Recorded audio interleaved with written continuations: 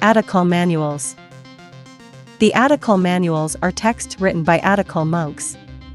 The monks, who are renowned for their meditative abilities and emotional control, offer the manuals as instructions on their techniques. The monks sell the manuals for a small cost, using the proceeds to maintain and supply their monasteries. The manuals are popular across New Eden and can be found for sale in as disparate places as the Crystal Boulevard and Izoni Square. History. The first Adakul manual can be considered to be the book written by Rao Jiman, the founder of the Adakul philosophy.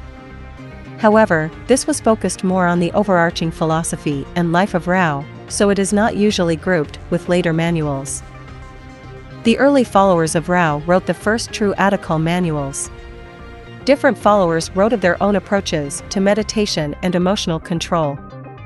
The manuals were intended as recruitment tools to gather more followers, but were soon adopted even by those who were uninterested in the deeper underpinnings of the Adakul way. The Adakul soon realized that there was a demand for their teachings that could not be met simply through meetings at their monasteries.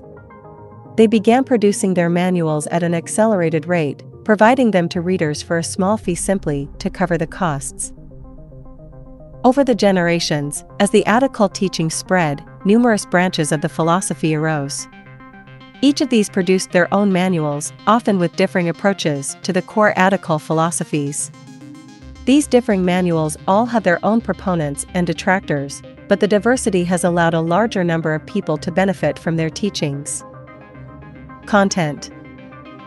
Most Adakul manuals contain a variety of simple meditation techniques. These include breathing, stretching, and mental exercises designed to produce calm and emotional stability.